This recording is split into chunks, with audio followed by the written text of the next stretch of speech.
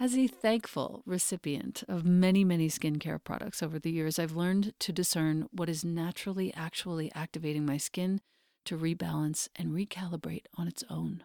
That's what your skin is meant to be doing, and it keeps getting disrupted by all these choices that we make. So, when the founder and creator of Herbal Face Food reached out to me, I was all ears. I didn't know why at first. It turns out that Herbal Face Food is the most potent antioxidant skincare line on the market today, period. The raw plant ingredients in each of their products are never processed, never manipulated with synthetics or emulsifiers. These anti-aging botanicals are combined with the most precious plant concentrates, and they have changed my skin. Here's how. I'm going to talk about two of the products, the Herbal Face Food serums and the cream. The serums contain powerful phytoenzymes and antioxidants. These are activated and infused into your tissues. They hydrate and increase the resiliency of your skin, and they feel like they're plumping up your face. I use Serum 1 daily. I use Serum 2 when I'm tired and I need extra firming for my skin. And I use the X, which is also known as the Cure, for a small patch of rosacea that flares up every now and again, which you cannot see because of these products. When you feed your skin with Herbal Face Food, you will feel real live ingredients at work. An activating flush, an invigorating tingle, some warmth, all of these are evidence of your skin healing at the cellular level and years of damage reversing. The cream is the most potent moisturizer I've ever tried, and I've tried them all. I live in the high desert. This cream contains 102 of the world's most powerful anti-aging botanicals and is also the world's first and only edible SPF with a protection rating of SPF 50+. And this is accomplished 100% by plant power. And you can expect intense hydration, soothing for your tired skin. You can expect to see inflammation calmed and rebuilding of elasticity, so your complexion looks and feels more smooth and more radiant. Herbal Face Food is not plant-based. It's plant-powered. It has the highest rating on the ORAC anti-aging scale. ORAC means oxygen radical absorbance capacity. I never knew what that meant before. The highest, over 30 million on that scale. By contrast, vitamin C in skincare rates under 100,000. Herbal Face Food is using all post-consumer recycled materials and packaging. They use glass and aluminum, which is super easy to recycle as well. The products and packaging are 99% free of plastics. They contain no ingredients that involve the destruction or harm of any plant, animal, or marine life. These are 100% plants only, these products. These active concentrates are coming from the seeds, the fruits, the leaves, or the flowers of the plants only. These products have been a complete revolution for me. I know that you will love the way your skin looks and feels after using it even for just a day or two. And the best part is that Herbal Face Food has offered us, you, my community, a code to receive 20% off forever, ever. The code is capital ELENA 20. Once again, that's my name in all caps, Elena 20. The site is herbalfacefood.com. The code is all caps Elena 20. It's not just your first purchase, it's any purchase. You will love these products, and I am so grateful, Herbal Face Food, for the change that you have made in my life. Thank you. Welcome to the Practice You podcast. My name is Elena Brower.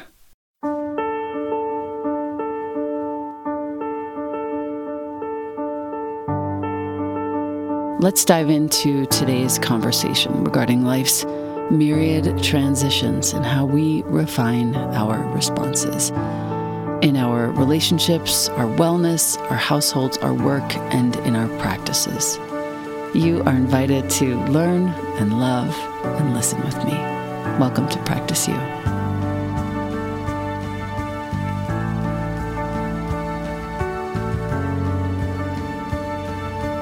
Welcome back to the podcast. I have a dear, longtime student, colleague, and friend here today. Her name is Diane Osgood. She's one of my heroes.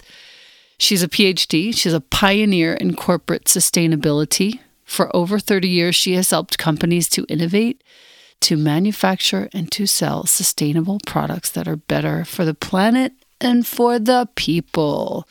It is so exciting to have you here. She believes that everyone has a shopping superpower to purposefully use the power of your wallet to build a better world. Diane is particularly passionate about sharing tricks and tips and strategies that anyone can use in your day-to-day life to help address climate change. She's a contributing author and chapter editor of the new bestseller, The Carbon Almanac. I'm so excited to be holding a copy of this in my hands. She's also currently writing a guidebook for shopping with your values. She's a longtime beginner, in her words, yoga practitioner. The Carbon Almanac, in case you're listening and you want to go look it up, it is published by Penguin. It was published in July of 2022. It is also available in Dutch, Italian, and very soon in Czech, Greek, French, Korean, and several other languages. And you can look that up at thecarbonalmanac.org. That is the most crowdsourced, incredible project I've ever heard about, and we'll hear about it more in just a moment. There is a free ebook from Diane. So if you're curious about that, go to dianeosgood.com, and I'll spell that for you. It's DianeOsgood.com. Diane, welcome to the podcast. Boy, I am so excited to be here. It's such an honor and a thrill. I'm a great fan of your podcast. It just amuses me to be on the other end of the microphone today. So thank you so much. You're most welcome, and I'm equally amused. So I want to start with you personally, and then we'll move on to the Carbon Almanac, because I think both are very, very important. How did you come across this passion and sort of aspiration of yours to help people shop their values? Because we all have to shop, for certain things. How did this come about? I've worked on sustainability for a very long time. And the reason I worked on sustainability and the reason why I've shifted my focus recently to us as individuals as opposed to us as people who work for corporations is the same, which was back in the early 90s, actually the late 80s, when I was a banker of all things. I used to spend my vacations out in the jungle in Kalimantan Tengah, that's Borneo, studying wild orangutans. It's kind of a strange pastime, but I was very, very curious about the origins of humankind, which led me to a love of primates.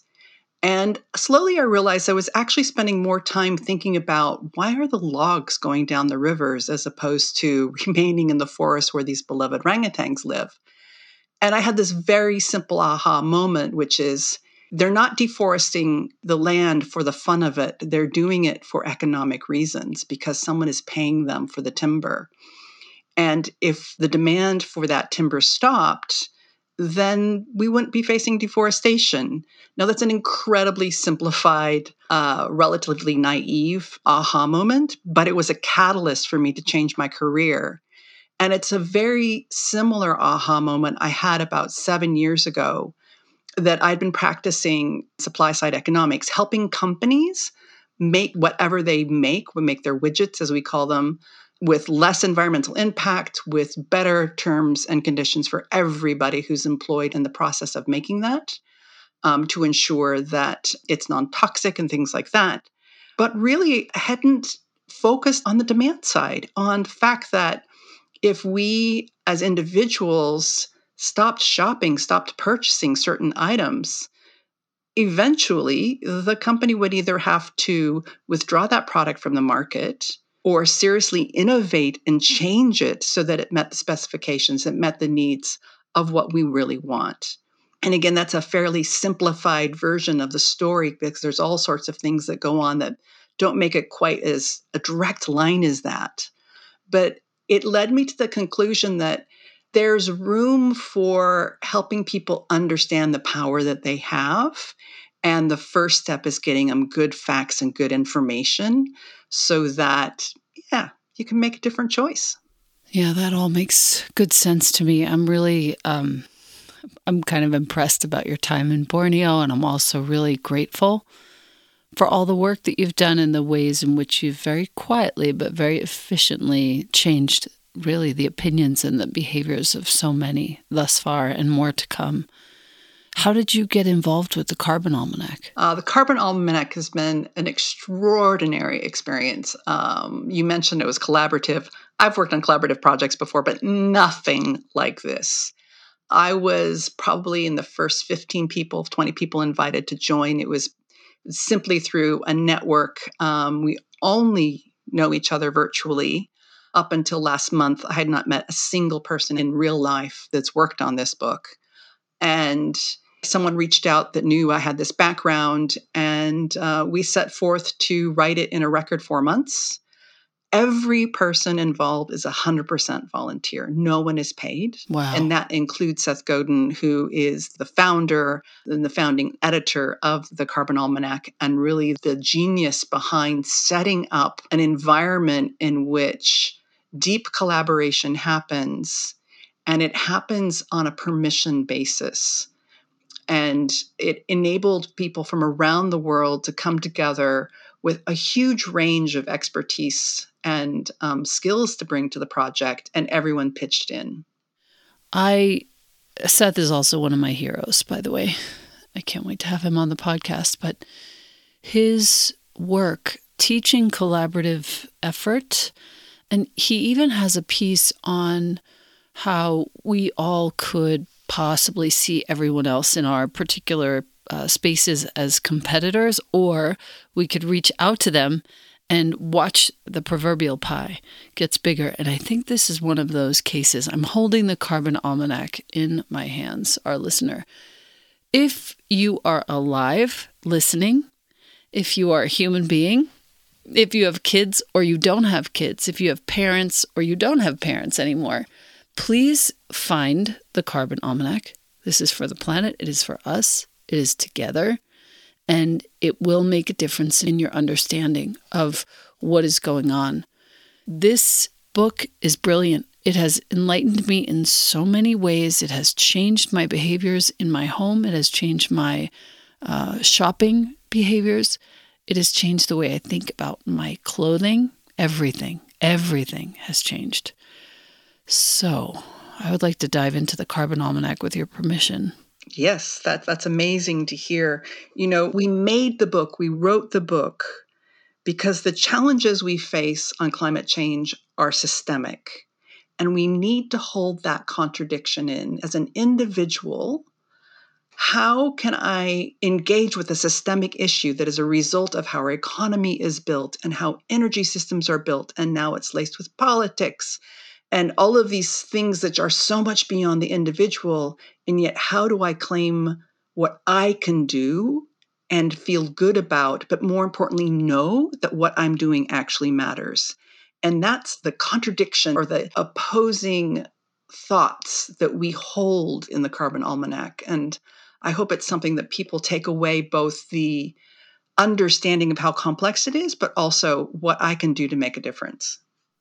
Yes, indeed. I think that has been accomplished, actually, fully accomplished. I'm on page 6 right now for our listener who will be interested in reading the book and in taking notes. So on page 6, we're talking about the tyranny of convenience. This is a scandal that I haven't really thought about. But most of us who were raised, let's say, in the 70s and perhaps even into the 80s, we saw the Jetsons. Food at the push of a button. Transport at the push of a button. Everything was about the glorification of convenience. We now know that convenience has its perils. From the quick shipping of Amazon to the fast fashion that costs us in ways incalculable, and we'll talk about that. There's a whole section on it in the Carbon Almanac. We are the slaves of convenience, and this is causing a good percentage of the problem with our climate crisis, climate catastrophe as we now know it. And I quote from the book, Perhaps our humanity is sometimes expressed in inconvenient actions and in time-consuming pursuits. Perhaps this is why, with every advance of convenience, there have always been those who resist it. And I thought it might be interesting to give an example of how I am relinquishing convenience in certain realms. I no longer order food in to the house. And that was I know this is totally a first world problem. I get it. But it was something my family had become accustomed for a very long time. There are so many costs associated with ordering food in. And aside from the packaging, which is very often single-use plastic, although more and more establishments are getting used to not using single-use plastic, to the transportation of the person who is bringing you the food, to the extra resources vis-a-vis the money spent, none of it makes sense to me anymore. It makes much more sense, per the quote that I just read, to actually take an hour, cook a meal, chop, cook, prepare, serve, eat. Even though it feels, quote-unquote, inconvenient, I've recalibrated our household to include that time in the day. So that's become the new normal. My hope is that other people will be inspired to do the same. And Diane, I thought it might be interesting for you to talk about perhaps one way in which you have relinquished the tyranny of convenience in your own life. That's a beautiful example. I see the tyranny of convenience as part of our evolution. It came out of an era when all those things, the Jetsons didn't exist. And we're now in an era where we do push a button and pretty much get stuff within 24 hours, or if it's food, within 30 minutes. And that has changed our expectations. And so slowing down to ratchet back is a practice. And there are many moments of beauty to be found in that practice when we allow it and give it space. For me, I think just one simple thing that I've been doing more of is just hand washing clothes, as opposed to just, a load in the washing machine. Yes, it's a really small thing, but again, there's something quite pleasurable about just doing one piece at a time or two pieces at a time, and catching, here's a loose thread, or maybe there's a stain I can get out this way. And it just keeps me a little bit closer to those items. It's just what I'm choosing right now to focus on is kind of extreme slow fashion. And I think everyone can find those things where stepping back from the tyranny of convenience works for them.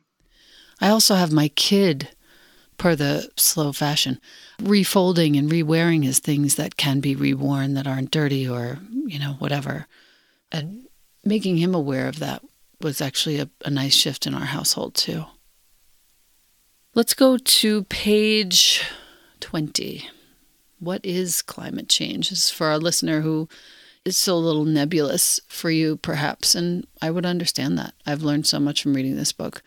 Humans are causing the change in climate. Since the Industrial Revolution nearly 140 years ago, the Earth's temperature has spiked. Scientists collectively agree that coal, oil, and gas burned by humans is the primary cause, followed by deforestation and intensive farming. So I'm sitting at dinner last night. I'm doing some reading out loud with James to study for this episode recording. And he says, "Do you know what petroleum is? Do you know what gas is?" And I was like, "You know what? I don't. What is it?" And he said, "It's when over many, many hundreds of years, plant and organic matter, including living bodies of animals and beings and so forth, decomposes, sinks down into our planet Earth, and becomes literally this matter that we then drill for and draw up from the earth."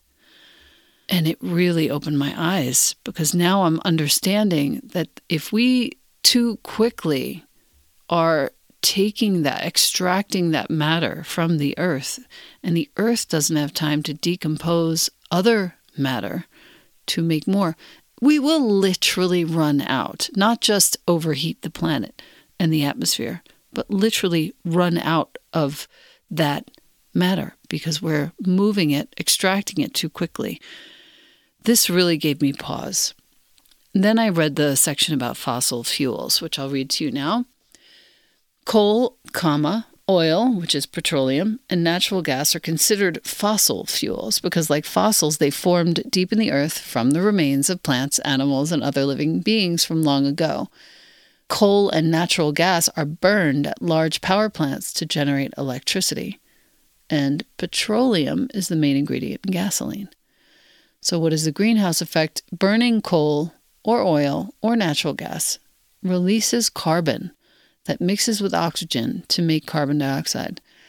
This is called the greenhouse effect. Carbon dioxide and other gases act as a metaphorical roof of a glass greenhouse around the earth, letting sunlight pass through without allowing heat to escape. So other greenhouse gases that trap heat include methane and water vapor. Until recently, some of the heat the sun provides has been able to easily escape the Earth's atmosphere, of course, thus keeping the Earth's temperatures relatively constant. Now, the buildup of greenhouse gases is literally insulating the Earth like a blanket, causing temperatures to suddenly climb. Now, we're talking about the impact on the Earth of 1 degree centigrade. It may not seem like much of a temperature increase, but exactly like a fever, it's enough to destabilize the organism and cause extreme weather, just like your body when you get a really high fever. Hurricanes, snowstorms, heat waves, downpours, high winds, droughts, flooding, landslides, wilder winter weather.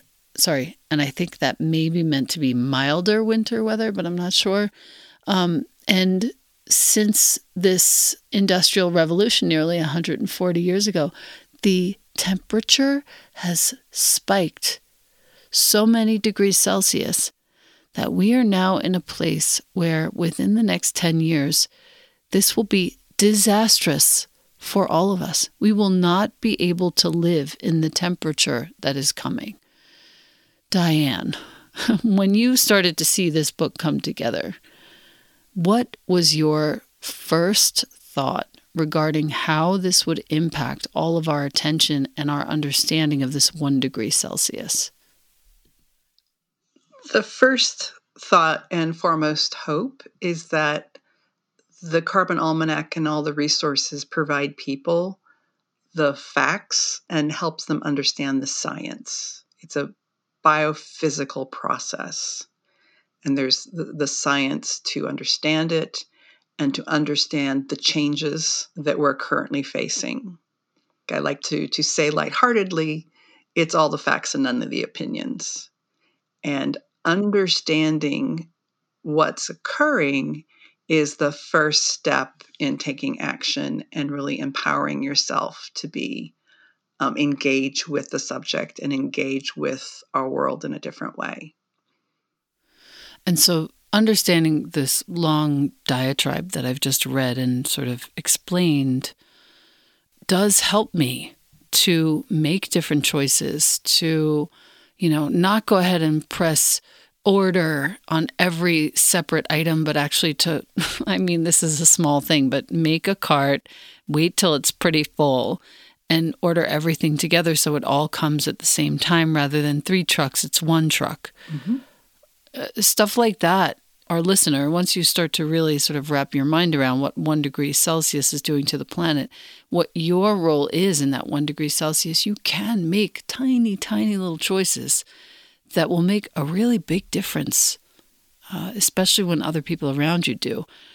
Tell me, Diane, did you edit the entire book with help of others, or can you explain what your role was precisely? Yeah, my role is I was editor for the chapter on Whose Role, which meant that not only did I write a good chunk of it, but I engaged with a bunch of writers from all over the world who contributed, and then we edited together, made sure that it was coherent, and then I also wrote a couple of the other entries as well. It's funny, that section is one that I double dog-eared, folded in half. To our listener, we're skipping over, I'm on page 40-something right now, all the way to the end. Whose job is it? We're skipping over the role of tourism in climate catastrophe. We're skipping over so many things. But I would like to go to this chapter because I want to make sure that we get to it and I don't want to miss it. When we talk about this, whose job is it? Whose role is it? The roles of government, business, and individuals in creating change. I'm going to turn this page and get to the Glasgow Breakthrough Agenda. Can we talk about this for a little moment? Yes. During COP26, which was the UN Climate Change Conference of 2021, we had 42 world leaders whose nations effectively represent 70% of the global GDP, the gross domestic product, announced the Breakthrough Agenda to reduce greenhouse gas emissions. They pledged to work together to meet the goals of the agenda. I read on. The 5 breakthrough goals are power. Clean power is the most affordable and reliable option for all countries to meet their power needs efficiently by 2030. It's in 8 years. Road transport, second breakthrough goal. Zero-emission vehicles are the new normal. Did you know, I didn't know this, did you know, our listener, that in 2021, 92% of the vehicles purchased in the country of Norway were electric, did not use gas or diesel? I didn't know that until I read this book. The third breakthrough goal is steel. Near zero emission steel is the preferred choice in global markets, with efficient use and near zero emission steel production established and growing in every region within the next 8 years. Fourth breakthrough goal, hydrogen. Affordable, renewable, and low carbon hydrogen is globally available by 2030. And finally, agriculture. Climate resilient, sustainable agriculture is the most attractive and widely adopted option for farmers everywhere by 2030. Diane, how are we getting this done?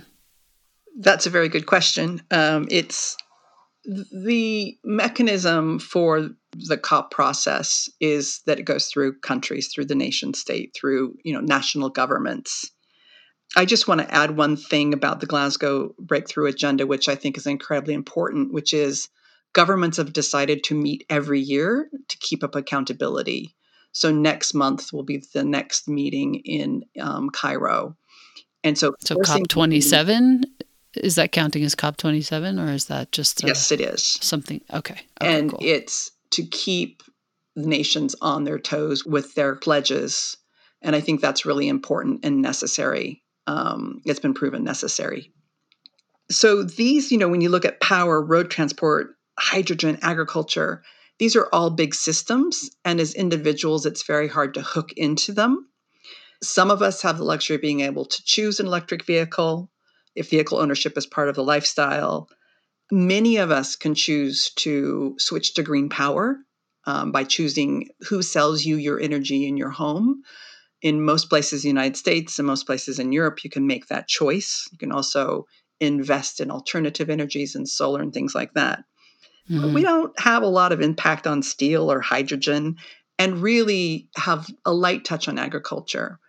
But as consumers, as shoppers, we can choose to buy products and services from companies that are making the changes and helping you understand that they're making the changes. That's particularly true for food, but it's also true for, big products, buildings and things like that where steel and lots of energy has gone into them.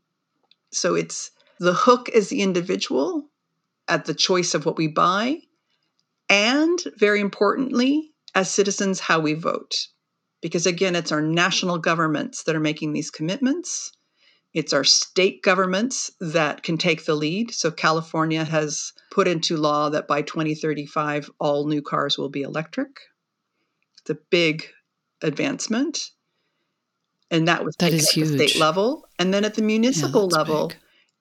It's small but important things like voting to make sure that your city changes all of their light fixtures to primarily solar, and having municipal composting and things like that. So there's a lot of almost mundane but incredibly important things that city governments decide on, and we get to vote as citizens. So when I look at the Glasgow agenda, as a voter, I'm excited about it. As a shopper, it's a little bit harder to get my hooks into it, but I still can.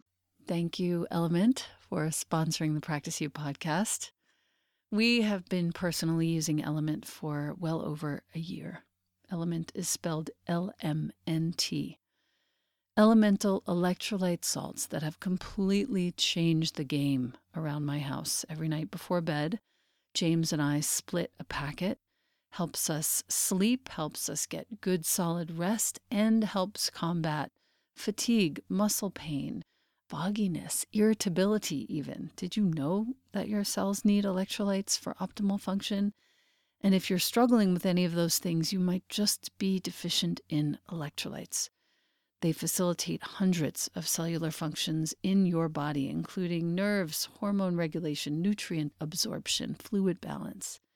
Element contains 1,000 milligrams of sodium, 200 milligrams of potassium, and 60 milligrams of magnesium. No artificial anything in here, no sugar, no nothing. My favorite flavors, as I said, orange watermelon and the chocolate caramel in hot water is just incredible. Element comes in tiny single-serving packets you can carry with you wherever you go. They're great on planes as well. With my link, you get a free sample pack with any order so that you can try all the flavors. And that link is drinkelement.com/Elena. The spelling is DRINKLMNT.com/Elena. Thank you so much again, Element. Again, the link, drinkelement.com/Elena. And the UNFCCC, just to educate our listener on some things that perhaps they would not know. I know I did not know what this was. The United Nations Framework Convention on Climate Change. This was created in an attempt to come together as a global community to address this challenge. There are two sort of subsidiary agreements within the UNFCCC. The Kyoto Protocol and the Paris Agreement. And I'll just go over this quickly and then you can add whatever thoughts you have, Diane, that might be helpful for our listener. The Kyoto Protocol was signed in 1997, aimed to control emissions of greenhouse gases in a way that reflected differences in nations' economic development and capacities. So this is really neat because it doesn't assume that each nation can do the same thing. First commitment period 2008 to 2012. There was a list of 36 Annex 1 countries with developed or growing market economies, all of whom committed to a greenhouse gas emission cap. They all complied with the protocol. 9 of them had to compensate for their emissions by funding emissions reductions in other countries. There was a second commitment period from 2013 to 2020. It was agreed to in 2012, but for some reason hasn't entered into force. Why? Not enough governments signed up to it. And that's why there's so much excitement about the Paris Agreement. So Kyoto... Teach us about this. Yeah, teach us so about Kyoto, Paris. in my view, was kind of the warm-up act that should have really been the main band at the show.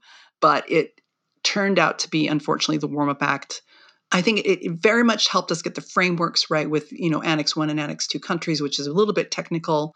But back to, as you beautifully said, because not all countries have contributed equally to the problem of climate change, nor are all countries equally ready and able to make large investments in changes, some compensation and leniency and trade and support needs to be established. So the Kyoto Protocol established kind of the foundation, and the Paris Agreement finally brought together all of the countries, including the United States, to agree on our targets of 1.5 degree change and a timetable.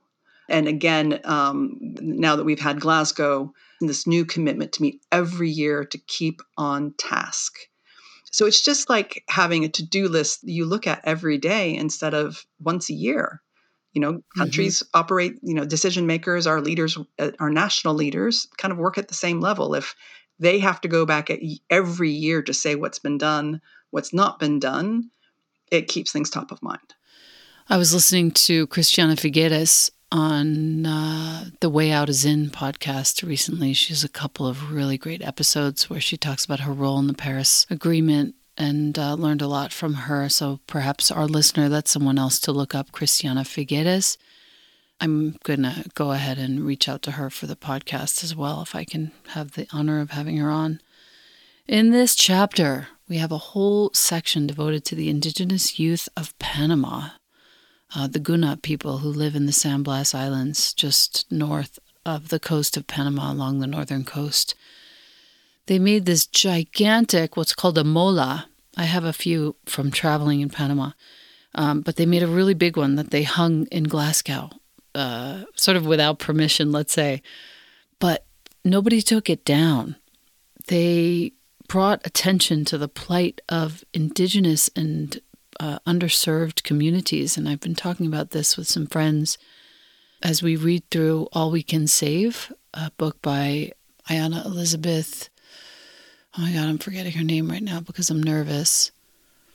And Kathleen or Catherine Wilkinson. So sorry, I'm not recalling at this moment. But All We Can Save is a super important book that also highlights the plight of women and girls, particularly in underserved communities, indigenous communities, as the climate warms. These communities, the sort of foundational structures and systems break down. The girls are under the most threat of these system breakdowns as a result of climate change. So I really appreciated that you included this and brought my attention to these youth. And I wonder if you could share with us how this piece and this information came to you guys as you were editing this chapter. Thanks. It's probably my favorite page in this section. And it's a 2-page spread with a great photograph of those involved and their mola. It's critical because it draws our attention to what's happening to low-lying coastal areas and small island states, meaning countries like Tonga and Tahiti and many, many, many countries that exist as islands. And also Panama, coastal lands throughout all of Central America, throughout Florida, for example, in the United States.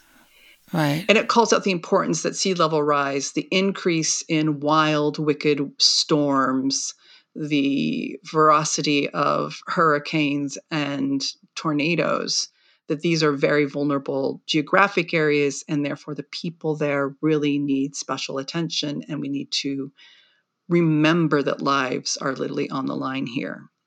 The second point I love about this that comes out of this is the role of art. The mole is beautiful. It's beautiful. It takes your breath away.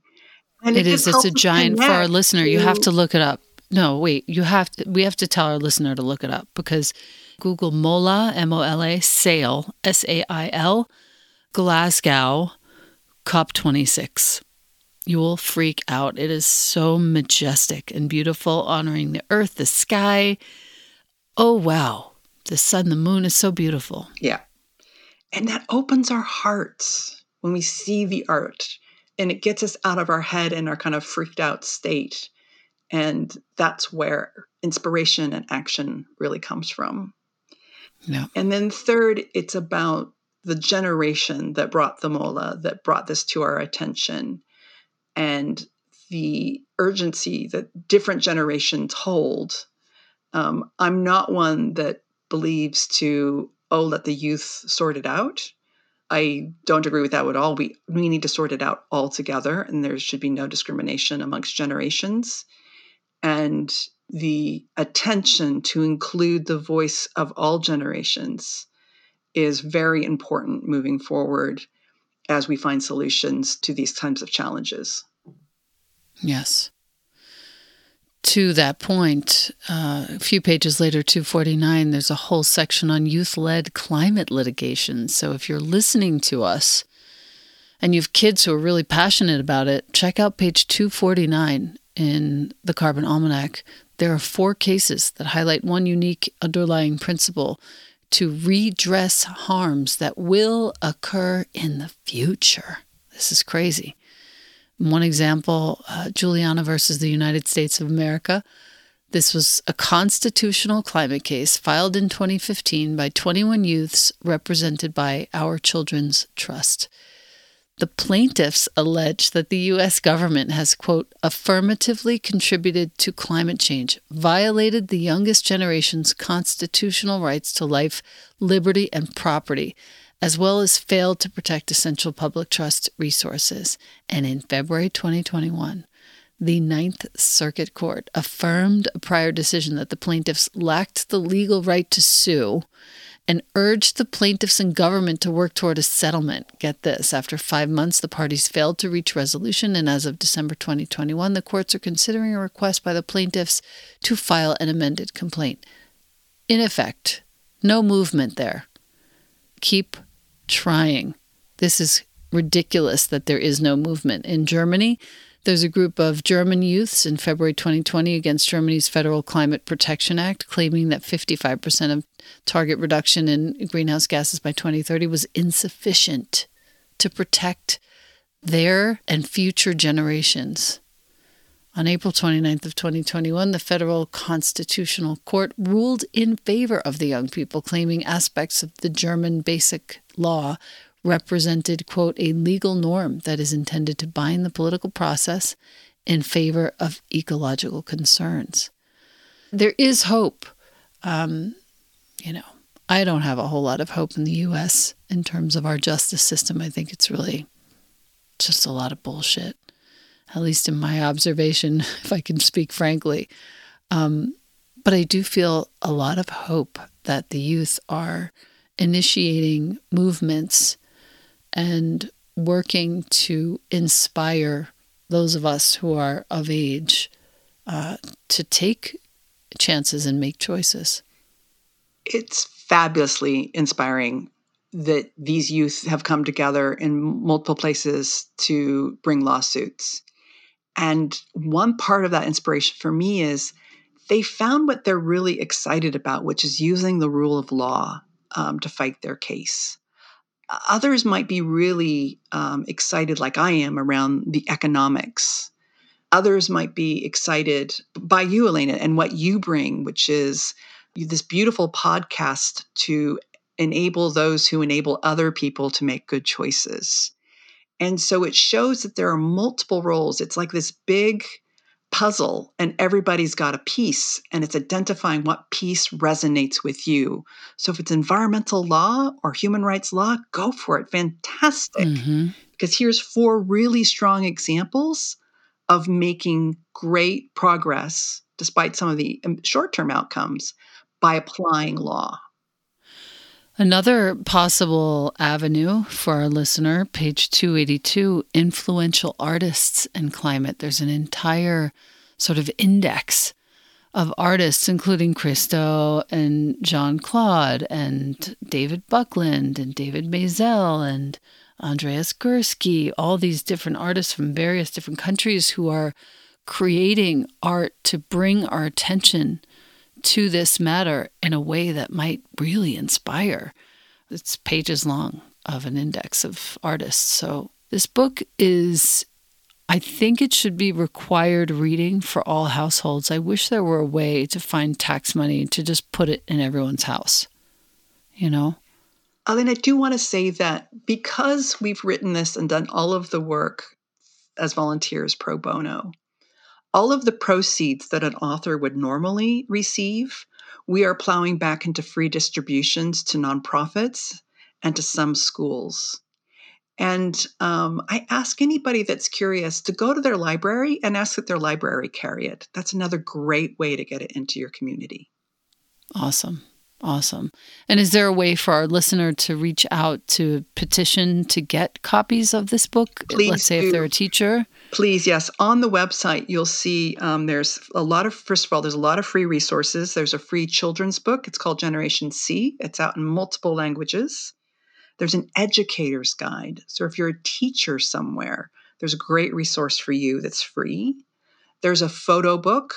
We had images from very well-established artists and a lot of good volunteers who are passionate photographers, and they put together a beautiful book. It's great to flip through. And there's a section called Connect the Dots. So if there's one article you find in the book that is particularly fascinating to you, if you go to Connect the Dots, type in the page number, it'll tell you what other articles relate to that you may find of interest. And finally, Is Connect the Dots a site? It's a site within the carbonalmanac.org. Got it. Yeah. And the other thing is that every reference is provided on the website. So you can track all of our facts and the source material. It's 100% transparent. And if there's ever a correction or an update, we will include it on the website. And on the website, you'll find the contact us, and that's where you can drop us a note if you know of a nonprofit that might be interested in partnering with us. And we also partner with companies who are interested in buying the book for their employees or their customers. For example, the wonderful Eileen Fisher clothing stores are a partner, and they provide copies of the book in some of their shops. It's really incredible. I can't thank you enough for your time today, for the time that you took in editing this, for my fresh education in all of this, and for the choices that I've started to make myself, for the simplification that it's brought to my heart and to my life. Just incredible. Thank you so much. Oh, Elena, thank you so much. It's been such a pleasure to be here and an honor. I hope that everyone finds the book a great resource, and I thank you so much for your time.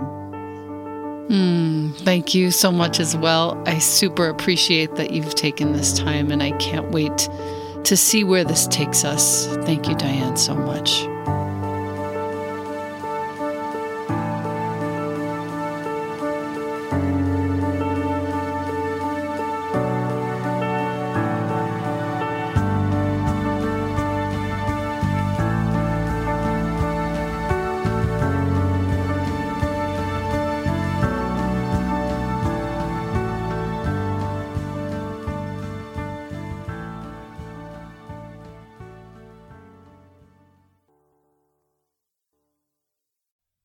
Thank you, AG1, for sponsoring the Practice You podcast.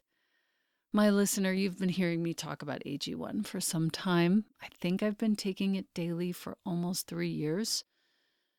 75 high-quality vitamins, minerals, whole food-sourced superfoods, probiotics, and adaptogens in one scoop in the morning. The best way to start your day.